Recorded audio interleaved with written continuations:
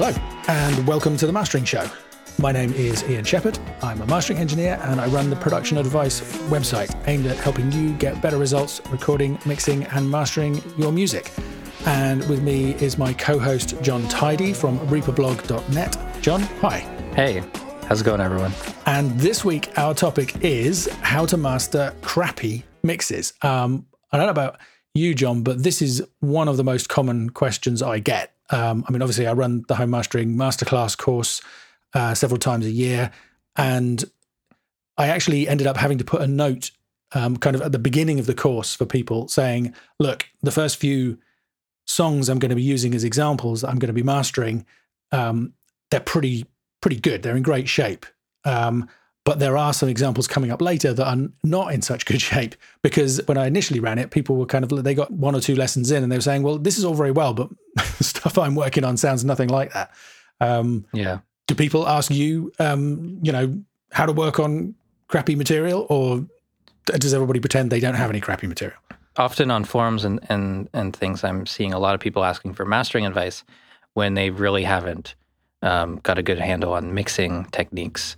And so it's kind of a lot of effort in the wrong area and trying to fix things that are, it's the wrong place for the effort to go into. Yeah. And actually that kind of introduces the first thing we need to say really nicely.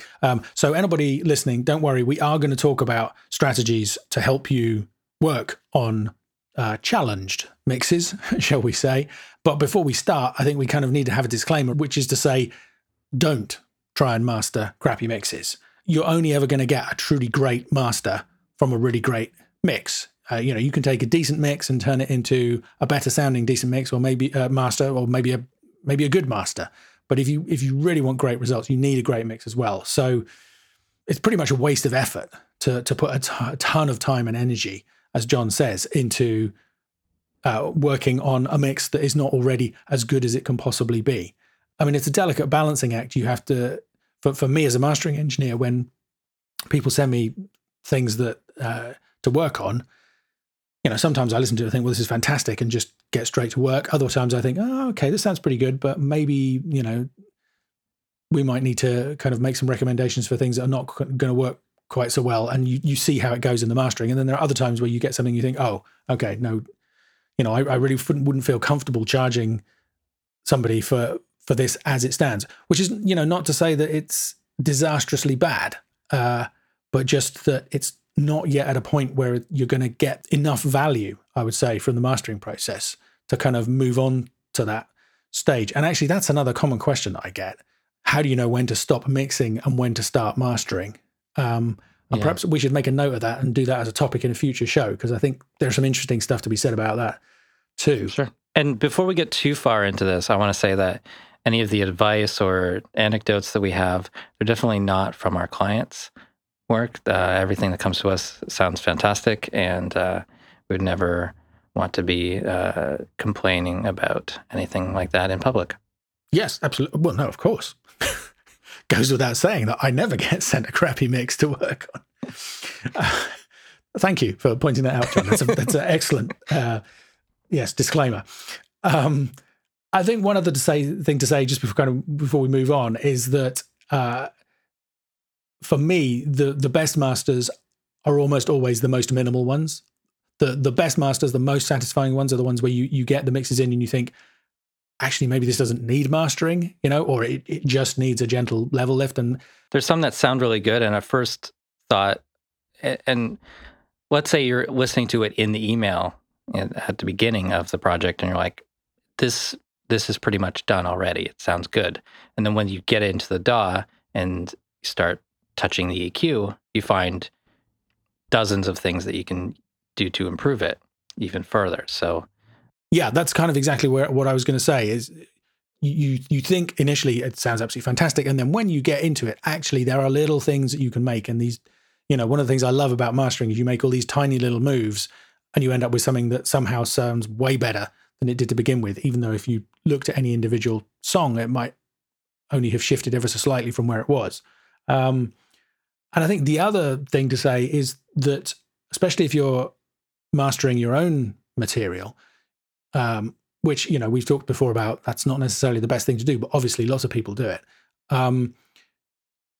You're going to learn far more. Your skills are going to improve far more by going back and improving the mix so that you can do less in the mastering than kind of struggling with a mix that wasn't right in the first place to try and get it somewhere that it's never actually going to get to go. So yeah, definitely, we are not saying it's a good idea to master crappy mixes. It's always better, I would say, probably to go back to the mix and tweak things. And if you have clients, if you can, the approach that I usually get is to do the best that I can with the material that I've been given, and then send them a message saying, okay, well, here's how, I'm hearing this at the moment, but listening to it, I'm wondering whether, if we had the chance to try this, or this, we might be able to get an even better result. What do you feel about that? And, sometimes they'll come back and say, yeah, fantastic, great. And other times they'll be like, no, I'm done with this, just go with it. Or, oh, we can't do that for whatever reason, time pressures or whatever. And, you move on. But that's always my preferred method. But obviously sometimes we have to work with mixes that are not ideal, usually because mix tweaking isn't possible. So I'm thinking of, demo recordings, that where all you've got is an MP3 file or a cassette or an old CDR or, and that's the only version of something that there is. You could have a live recording from a mixing desk, for example. I'm going to come back to that example later on. Maybe the original mix files were lost or corrupted in some way, hard drive crashed and there was no backup or that kind of a thing. Or, if it's old material, a little trade secret that lots of people don't know is that a reasonable amount of the CD remasters that you hear, not the majority by any means, but some of them will actually have come from the original vinyl releases. So they will be cleaned up vinyl dubs, because that's the only copy of the music that exists. The tapes have gone moldy in somebody's basement somewhere, or, are unplayable. The edits have all fallen to pieces and they can't be put back together. There's a ton of reasons why you might not have access to a decent copy of the original mixes, or maybe there just isn't the budget to do a remix or whatever. So at that point, you need to achieve whatever you can in the mastering. Sometimes your clients just insist on it. That's all the examples I can think of, and unless you've got anything else. No, I think that's it. Yeah, just if the client insists, or if there's just no possible way of going back to it, just depending on the type of project it is. Okay, so let's get down to it. If you have to master a crappy mix, what can you do? Well, maybe we should talk about what the problems are, what the symptoms are of what we would call a crappy mix. Yeah, great minds.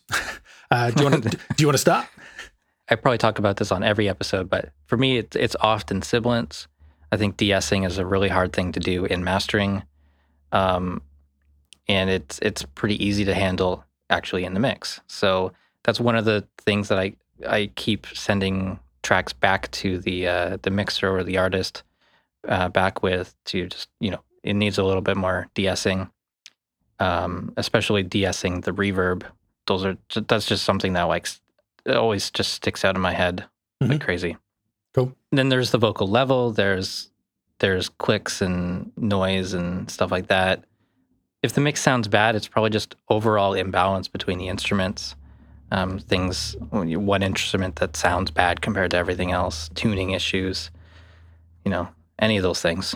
Yeah, I mean, that's the just a simple imbalance of instruments is the thing that first springs to mind for me. And the example, I'm going to talk about it later, honestly, but just if you have a live recording from a desk, so it's taken from, say, the front of house desk, I have a particular example in mind, and in this situation, the bass guitar wasn't actually running through the PA at all. The guy playing bass presumably had an enormous stack of amps on stage with him. And it's not uncommon for a front of house engineer to just, could be bass, could be guitars. If there's somebody who has a really powerful enough rig on stage, they kind of blend the rest of the band in around the PA and maybe just reinforce ever so slightly with something through the PA. So in this case, pretty much the only bass that you could hear in the recording, I think, was spill onto other mics. So the bass was kind of there but not there, and sometimes it was louder than others. And that's the kind of example. Or like you say, if the vocals are just either way too loud or way too quiet, that can be a problem. I mean, any instrument that's just really unbalanced. If somebody's put a really dramatic EQ on guitars, is a common one. People know the advice of, you should add some upper mid EQ to help a guitar cut through in the mix, or anything cut through in the mix. And that can work if you're careful with it. If you go too far, you just end up with an instrument that's just much, much brighter in the mid-range than anything else. And that can be a huge challenge in mastering. Tuning is a nightmare, and there's basically nothing we can do about that. I actually had somebody kind of came to me once with a recording that was basically fine, but had a really out of tune string quartet on it. I think it was a kind of an old kind of ballady, 50s crooner piece.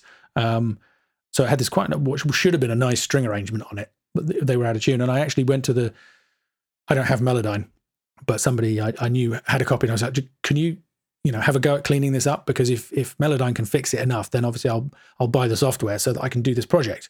Because the question was, could I make it just sound better? And the playing was one of the things they were worried about.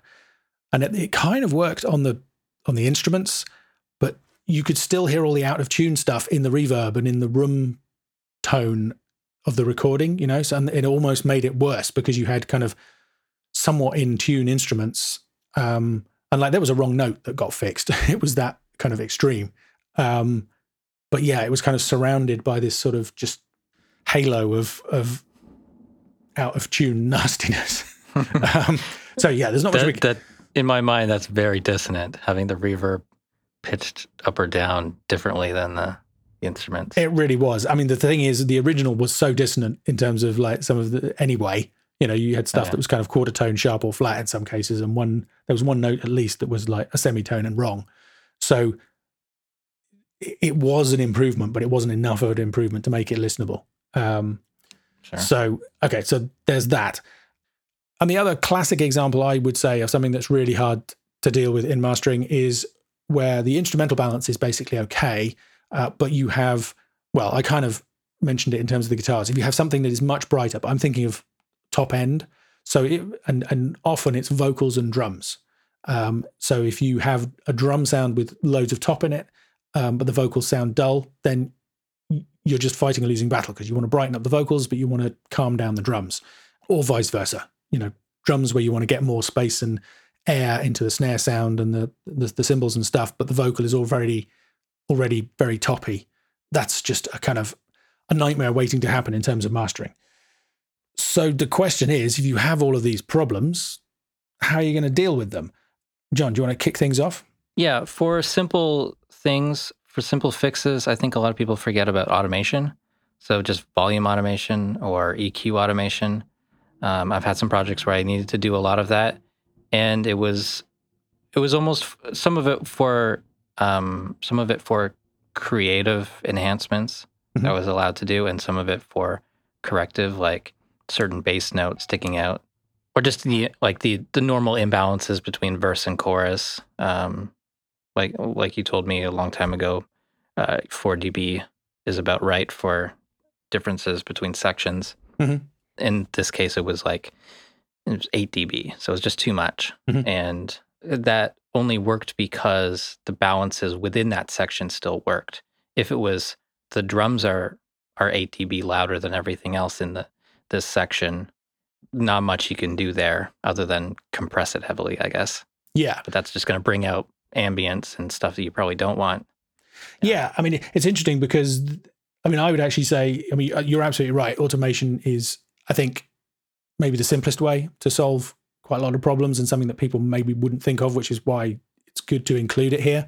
But it almost, I think that's right on the, I would hesitate to call a mix a crappy mix just because, say, there was too much contrast between the verses and the chorus. It's... Yeah, I wouldn't either. Right, exactly. But of course, there are other things that, like actually literally just today, I was mastering something where there was a really loud guitar solo. And I was kind of listening to it thinking, well, that's, what... And in the end, what I tried to do was just automate down the section with the guitar solo. And you would think that because you're working on a stereo stem, because everything drops in level, that just wouldn't work. But actually it did. When you got the balance right, there was still enough added energy to the sound from the guitar still sounded louder than it had before the solo started, even though I turned it down in comparison to where it was. So it kind of worked. It's, if you were listening critically, you might say, oh, well, maybe the drums and the other things kind of lost a little bit of energy at that point. But then they would if you tried leaving it flat and it just then hit the compression really hard as well. Yeah. Except then you'd probably get some pumping as well. So it's kind of it's one of those sort of slightly surprising things somehow is how effective just a simple and not necessarily huge. My automation changes that I make in mastering tend to be 1 or 2 dBs at the most, I would say. And quite I was going to often, say the same thing. Yeah. As little as 0.3 or 0.5 of a dB sometimes can make enough of a difference to really help things out. So it's definitely a valuable technique that people should kind of think of. And you can even go sort of to the extremes of just automating certain notes, really short term, like, so there's a classic moment in Vertigo by U2. I think I'm right in saying that Bono often records his vocals really, really late in the day when they're doing their albums. And in some cases, even in the mastering studio, which is not necessarily something I would recommend. But that song, there has one point where he basically just shouts. And I don't know whether it was the mix or the master, but basically the whole track just ducks at that point because of him. And maybe if there had been some automation in there, because it's not even consistent. It's like part of the note is louder than the rest of it. So the whole kind of thing sort of wobbles around. Well, as I'm talking, maybe I'm hearing the result of somebody having done some automation to avoid it hitting the compressors too hard. But again, it's amazing how sometimes little tweaks like that you can get this perfect balance where it just kind of somehow works, whereas it didn't before. And I think it's important to point this out that when we're talking about this sort of volume automation, we're talking about pre-fader or pre-effects. Because as we pull down the level of the track by 2 dB, we want that to be before it hits the compressor and all the other dynamics processors so that it cleans up. Or if we're boosting it up, then we want it to hit that compressor harder. That sort of thing. Yeah, exactly. So we've mentioned it before, but it's a great tip. One of my favorite techniques is, you have a song where you're happy with the general level and the general amount of compression, and then it hits the chorus and it's just the compression is too heavy. Often you find that if you just ease the level back going into the compressor ever so slightly, you can reduce the amount of compression. It doesn't sound any quieter because the compressor was holding everything back anyway. And in fact, sometimes it can almost sound louder because it has more punch in it. So you end up with something that sounds consistent or that has the lift that you want, even though you actually turned it down on the input to the compressor. Every once in a blue moon, I do automation after the compressor. It's always pre-limiter. But, now and again, you have a situation where you might even automate the level up into the compressor to get more compression happening and then bring it down, right? I guess you could also automate the threshold of the compressor instead if you preferred, but for some reason, that's just the way my brain works. Earliest in the chain makes the most sense to me for these sorts of things. That's how I do it 95 times out of 100. Yeah, absolutely. How about mid-side processing? For like, if there's a frequency imbalance that's like just in the center or just on the sides are too crazy bright or something like that. That's one kind of easy way that we can solve these problems. What do you think? Yeah, no, that's something that I do reasonably regularly. Again, even on mixes that I don't consider to be problem mixes, it's a really powerful tool. It was a bit of a trade secret for a long time in mastering, but I think the cat is out of the bag these days. And we did a whole episode on stereo techniques and on mid-side. So we'll put links to that in the show notes at themasteringshow.com so that people can check that out if they like. But yeah, very briefly, if we go back to that example I gave before, if you have a kind of super bright guitar, if you're lucky, that guitar will be panned one side or the other, or perhaps it'll be straight down the center and whatever else is going on will be panned somewhere else. Let's say it's on the edge. If you're lucky, you can use a bit of EQ just in the side signal, because obviously a problem would be if you just EQ out the kind of the harsh frequency of that guitar. Let's say it was 3K or something. That could well mess up the sound of the snare and the sound of the top end of the vocals, or the rest of the drum kit. If you apply that processing in the side signal, the S signal only, it's not going to have nearly as much effect, or it probably won't have any effect at all if you're lucky, on the vocals and the snare, say, for example, which are in the center of the image. And another favorite strategy I have is if you have widely panned guitars that sound a bit thin, and I want some extra weight and kind of muscle in them, it can be quite nice to go in with a low mid boost in the side only to bring that out. Or if you have a really kind of boomy resonant kick drum, say, or kind of a snare that's a bit honky or whatever, you can go in with a notch that's just in the mid, and that won't then take any weight out of the guitars that might be panned at the edges or the keyboards or whatever else it is in the arrangement. So it's a really powerful technique, but you have to be really careful with it because things can start to sound odd really quickly. We've talked before about whether or not to use linear phase EQ. That's one situation where I almost always use linear phase. Just this last week, I was working on something and was doing a little bit of mid-side EQ, and forgot to switch from, I think I was using the Fab filter on it, and it has this thing called natural phase, which is supposed to give you the best of both worlds. It's like cleaner than minimum phase EQ, but doesn't include the latency or the pre-ringing of phase linear EQ. And when I noticed that I was still using that setting and switched it over to phase linear EQ, suddenly it just the clarity improved that a little bit more. It just opened out, sounded that little bit cleaner. And it was quite dense mix anyway. And I was trying to kind of make some space by manipulating, taking some of a bit of build up out of the side signal. So yeah, that worked really nicely. But if you go over the top, things can start to sound really odd really quickly. I don't know if I can think of an example of something that would just sound really strange. Maybe something stereo, like a piano. If you, let's say you were boosting low mids in the side signal for the benefit of the guitars, that example I gave before, but you also had a big stereo piano sound, that's kind of spreads the piano sound out from where it used to be.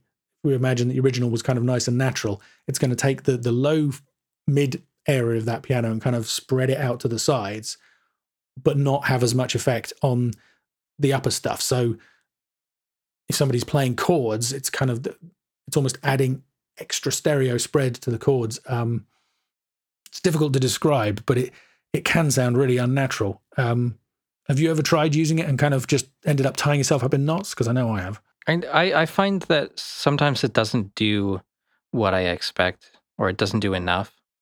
But it's really just that relationship of if you affect something in the side signals, it affects the width of things. Mm-hmm. So if you cut something out of the sides, then it kind of moves to the center, mm-hmm. and you can still hear it. You can still hear the problem. So there's that. I mean, it's mid-side in general gets really complicated. We did a whole episode on it. I had Ian Stewart as a guest, and it's pretty mind-boggling stuff because we always talk about it as mid and side, but it's actually the sum and difference, and the relationship between the two is more complicated than we actually tend to talk about it. But you're right. Yeah. As you adjust it, it's constantly changing. Yes, and it. Well, you're absolutely right. If you well, he's absolutely right. I just try to remember what he said. Yeah, no, fair enough. Well, I'm the same. That's why I invited him on the show, because I get confused thinking about it. But no, I was going to say, you're absolutely right. The point you made about, you think, oh, I need some more EQ in, say, the guitars to bring out the muscle, that example that I used. You go in and do that. The EQ has the effect that you want on the guitar tone, but it also pushes the stereo image out. So Yeah, so now just the it's a whole little sound tilted or something. Yeah, it kind of sounds unnatural. It can, I mean, if you go far enough, it starts sounding like you've got something in antiphase. So things kind of start sounding inside out almost, or you get sounds that kind of sound as though they're coming from outside of the stereo image of the speakers, which it can be a cool effect sometimes, but it can also kind of make you feel slightly nauseous. And it certainly isn't mono-compatible.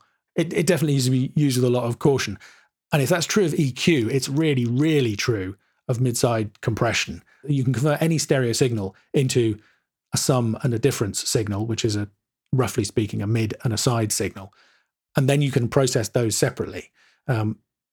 So you're not limited to EQ. You could apply mid-side distortion or mid-side, I don't know, delays but I mean, the common one that people try is mid-side compression. And I've had really limited success with that. I think I've only used it once in mastering, and it was on a bonus track for a reissue of a Keen album, the first Keen album. It was the deluxe edition. It had all this extra stuff on it. I guess just the guitar was completely out of control. And when I tried to compress it, everything else was kind of pumping and reacting with the compression. And because the guitar was hard panned, I experimented and I did get something that, overall was more listenable, but it wasn't fantastic. Have you tried mid-side compression? I use it quite a bit when I'm mixing drums because I love it on overheads. Just because I can like smash the kick and snare and also get extra width from the cymbals. So for that, I like it. And especially with overheads and room mics, I use that a lot. I don't think I've ever used it in mastering. I've never tried it in a mix situation. When you're doing that, doesn't the drum kit kind of expand and contract depending on what the beat is doing? Or is it because the kick and the snare are kind of short and you have a reasonably fast release time, you don't actually hear it shifting? It just...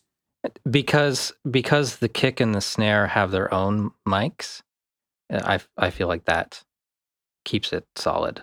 Okay. And I just get extra width from it essentially. I usually also filter out quite a bit of the lows from my overheads. But this is off topic. I can't remember any time that mid-side compression has been useful in mastering. We mentioned Ian Stewart, and I should also mention that he has a new article comparing different ways of summing the low end. He compares a bunch of different tools. My favorite, Klanghelm VUMT Deluxe, does not do well in that situation, apparently. But I don't think I'm going to stop using it because I still like it. So do you use that feature? Because I love the VMT as well. I recommend it all the time, but I don't use any of the processing. I just use the kind of the monitoring features. So I'll use it to listen to the side signal, listen to the mid signal, swap left and right. That's a really top tip if anybody's concerned about, is my left and right balanced? If you can flip the left and the right channels without hearing a big change in without hearing the image kind of lurch one way or the other, then you probably are balanced. But yeah, it's got a few kind of processing options under the hood that I've never tried. There is a function in it that makes everything below a certain frequency mono, and you can control the strength of that. Which is traditionally called an elliptical filter, I think. Yeah. So apparently the implementation of that isn't the best, but that it's apparently not as straightforward as it might seem, making that function work. So, but I have used it on field recordings often. I find that like in stereo ambiances, I don't like any sort of like wind or pretty much in general, I just don't like stereo bass unless it's as a special effect where it's supposed to pulse between the left and right. I like it to be solid in the middle below whatever hertz. I don't know, 100 hertz, let's say. And so I just use that just to like nudge everything kind of closer to that. And I find that any sort of phase issues that I have from the microphone positioning often kind of tightens up. Yeah, well, I mean, an interesting thing, if you have out of phase, I mean, one of the most distracting things in terms of bass information in the stereo image is when actually it's not in phase. So you've got phase differences between the left and the right. That can cause a problem at the vinyl cut. And And that's where elliptical filters come from, is that they were originally used to control the imaging in the bass for vinyl. And one of the useful things about that is, I think in his article, Ian is talking about avoiding cancellation, so you don't lose the bass information when you narrow it down. Yeah, that's the thing. Different tools will keep the same level of bass. Well, or not. Yeah, I mean, it can be useful to have some of that cancel out, actually. I mean, oddly enough, you do it when you're cutting to vinyl, but also if you have stuff coming off of vinyl, quite a lot of the rumble can sometimes be out of phase. So it can actually be useful to have to narrow that stereo information in the bass and have some of that kind of extraneous stuff cancel out. But then other times you want to keep it. So it's another case of mid-side or sum and difference being complicated. But everybody should check out Ian's article, and we should put a link to that in the show notes as well. So we're kind of progressing. We've had a fairly benign way of addressing problems in a mix, which is automation. Then we've had a slightly more kind of aggressive process, which would be mid-side EQ. I mean, obviously, EQ in general is a great tool for sorting out mixes, but that's kind of part and parcel of, I guess we could quickly mention, I mean, sometimes a reason that a mix might be maybe not crappy, but kind of not ideal is because you have some kind of big resonance in there. Maybe a particular string in a guitar booms out or something, or the ring in the drums that kind of just overwhelms everything else. So just kind of really tight, specific surgical EQ can help those. So that or automated EQ. Automated EQ, well. Yeah, absolutely. Just for those notes. And actually, dynamic EQ is probably something we should mention. Well, dynamic EQ and multiband compression can both help with these kind of things. We've kind of talked about them quite a lot on other episodes, so we don't need to go into too much detail. But, the example I gave earlier, where you have bright drums and a dull vocal sound, I actually had an example of that to deal with recently. And in the end, the client asked if he could send me some stems. So he sent me the drums, actually the whole mix of the band separately from the vocals. So I was able to EQ the vocals one way. And then I used a dynamic EQ to control this kind of harsh quality in the cymbals. So just found this particular frequency where they were singing out and set it up so that it only pulled the EQ back at those points. But you could also automate that EQ by hand. So just go in and literally pull out by hand certain frequencies at certain points if necessary. That might work really well on a bass guitar or something where if there's lots of instruments at a similar frequency in the arrangement, it can be hard to get a dynamic EQ or some kind of automatic process to control exactly what you want. Same with a de-esser.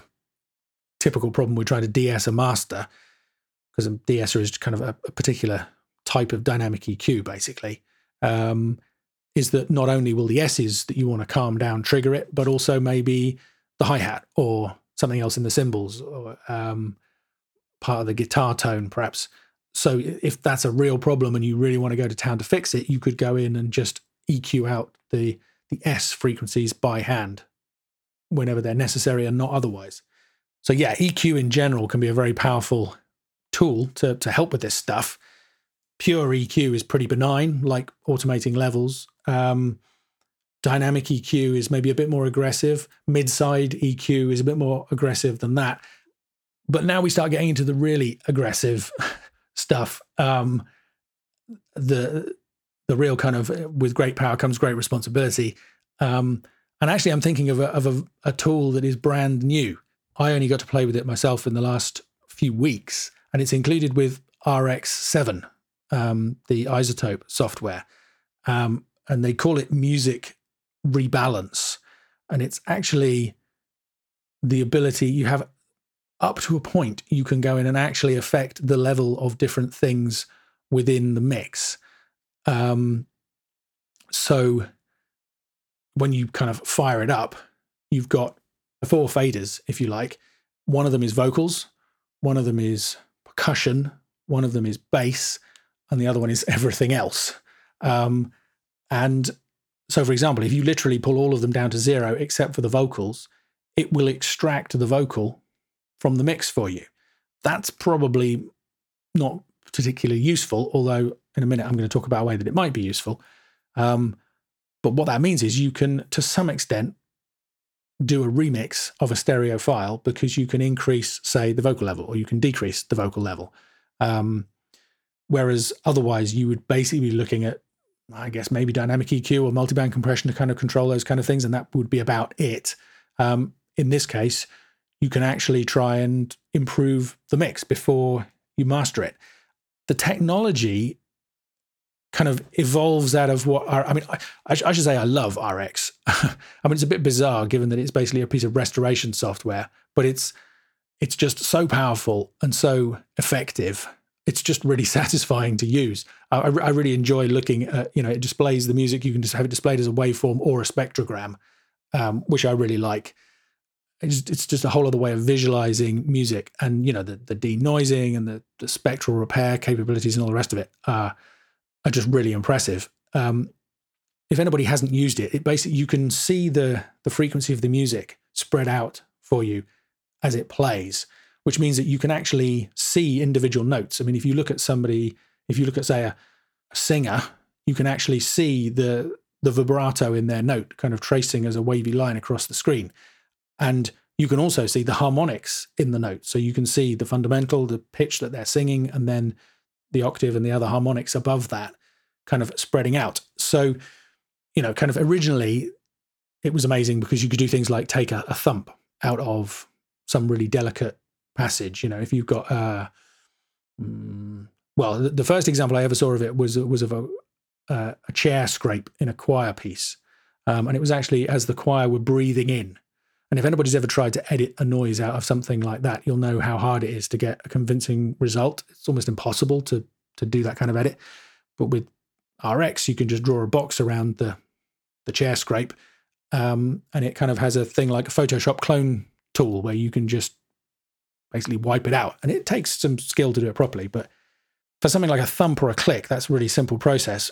Later versions, it will automatically recognize if the thing that you're selecting has harmonics and try and capture as many of those harmonics for you as possible.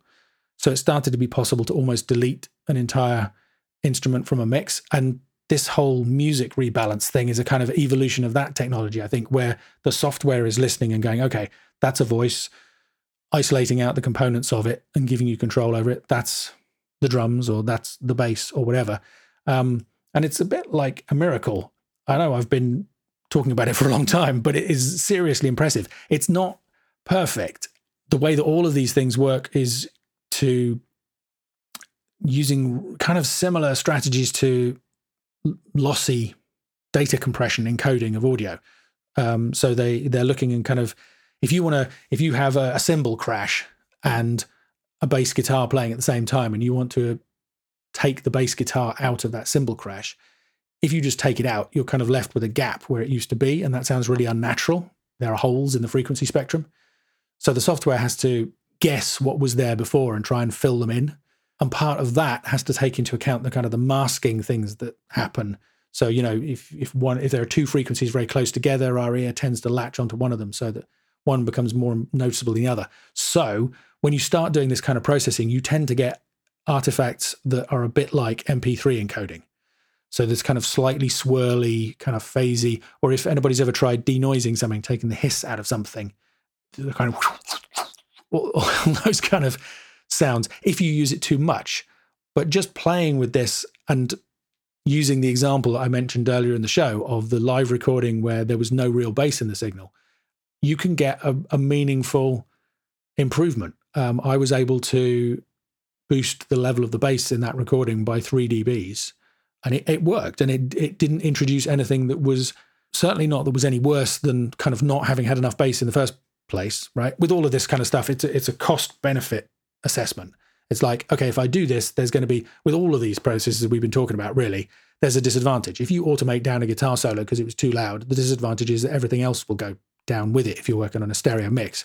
And you've got to figure out whether that was worth doing, whether that's a compromise worth making for the overall sound of the impact, emotion, whatever of the piece of music you're working on. Same thing applies with this. If you turn the vocal down and you start hearing something slightly swirly in the cymbals as a result, is that more distracting and annoying than the fact that the voice was too loud to begin with or not? And you have to make these decisions. But you can even start getting really creative with it. In the example I'm talking about, the low end of the bass was pretty well represented, but the high note in the bass line just wasn't really there. So even when you use the rebalance tool in RX to lift the bass up in level, that high note still wasn't working. But what I found was that if I added an EQ boost to push the level of that frequency up initially, used the rebalance to increase the bass level, and then did an opposite cut in the EQ afterwards,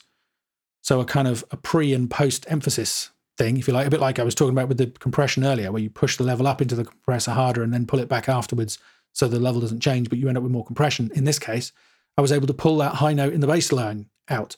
And I've only kind of really sort of scratched the surface with it, but the potential of it is pretty amazing. I've talked about that for a long time. Is that something you're interested in playing with, John? Or are you kind of thinking, no, this is the point where I really just kind of say, this is what it was, and that's how I'm going to leave it? Yeah, it seems, I think for creative purposes, it's very interesting. I was surprised at their demos at how good it sounded, that it actually worked at all. I mean, I shouldn't be surprised by iZotope, but iZotope RX consistently surprises me at how good it is, even though I've been using it for so long. Yeah. So I haven't used that one, but it's definitely interesting, but not something that that I feel is right to use, I guess, in mastering. No, well, I mean, that's why I said it's kind of right up, if you start off with kind of level automation, that I don't think anybody really would have a problem with, and you get to the point of, well, mid-side compression, and I pretty much draw a line at that. This is kind of one step beyond that. But I think for those real problem cases, where it's a demo and it's the only thing that exists, or it's a live recording and there's nothing else to be done, or the original files are corrupted, at least it's an option. It's there. Yeah, we can try it. And I agree, it's amazing. I mean, I have to say, if you just say pull out the vocal, it sounds pretty unnatural. But in terms of just adjusting the level of things within the mix, the thing that I was really interested to try, and almost kind of worked, was so in that example I was talking about earlier, with where you've got very bright drums and a very dull vocal, I did an experiment where, in this case, I actually had the stems to compare with. So I used RX to separate out the vocals, the drums, all of kind of created artificial stems, if you like, and then swapped those into the stem master version that the client had asked me to make of this song that we've been having problems with. And it worked pretty well. There were some artifacts that were audible, but I want to do some more experimenting to see if I can, because there's a few parameters you can play with. So it is amazing how something that sounds quite unnatural, if you just listen to the vocals, say, I know people are going to use this stuff to create a cappella versions of famous songs, or to create, karaoke versions. And that doesn't kind of sound great. It always sounds a bit weird and unnatural. But when you recombine everything into a mix, it kind of works. And so to have the potential to take a mix where something was just, completely wrong to begin with, and at least improve it, is pretty amazing. I think your point of view and brings us full circle. That's a real kind of last ditch thing to try, where there's just no other alternative. The only way that you can get a usable example. There's another example I heard of, which was the Beatles recording live at the Hollywood Bowl. Was reissued recently as an album. It's been available as an album since forever, but most people agree it was basically unlistenable because the crowd was screaming so loud and the amplification back then was so puny that over the entire performance is just this constant scream from the crowd,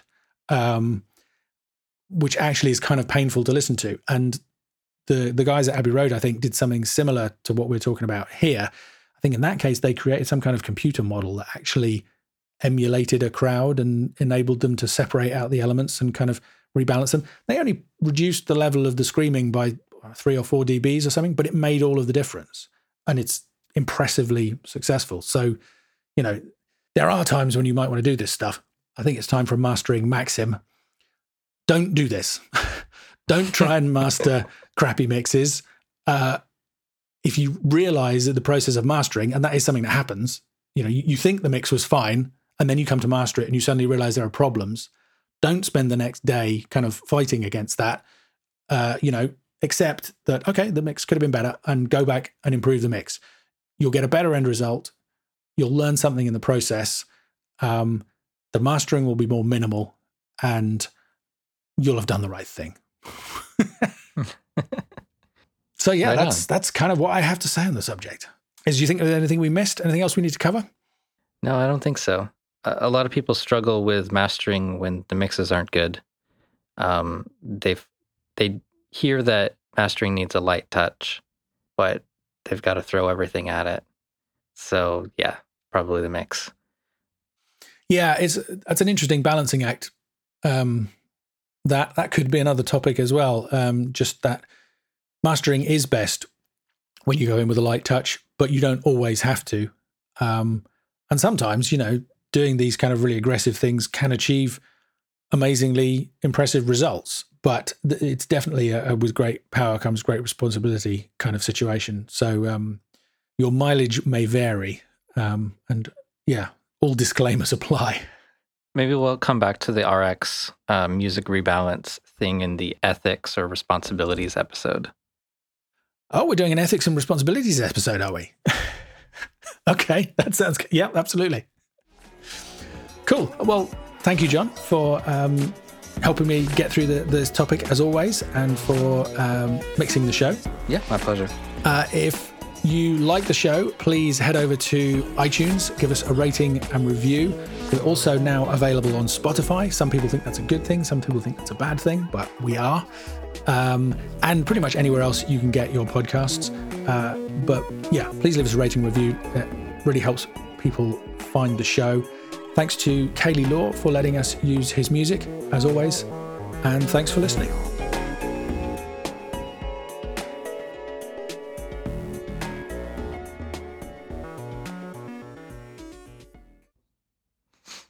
Sorry, were you going to say something?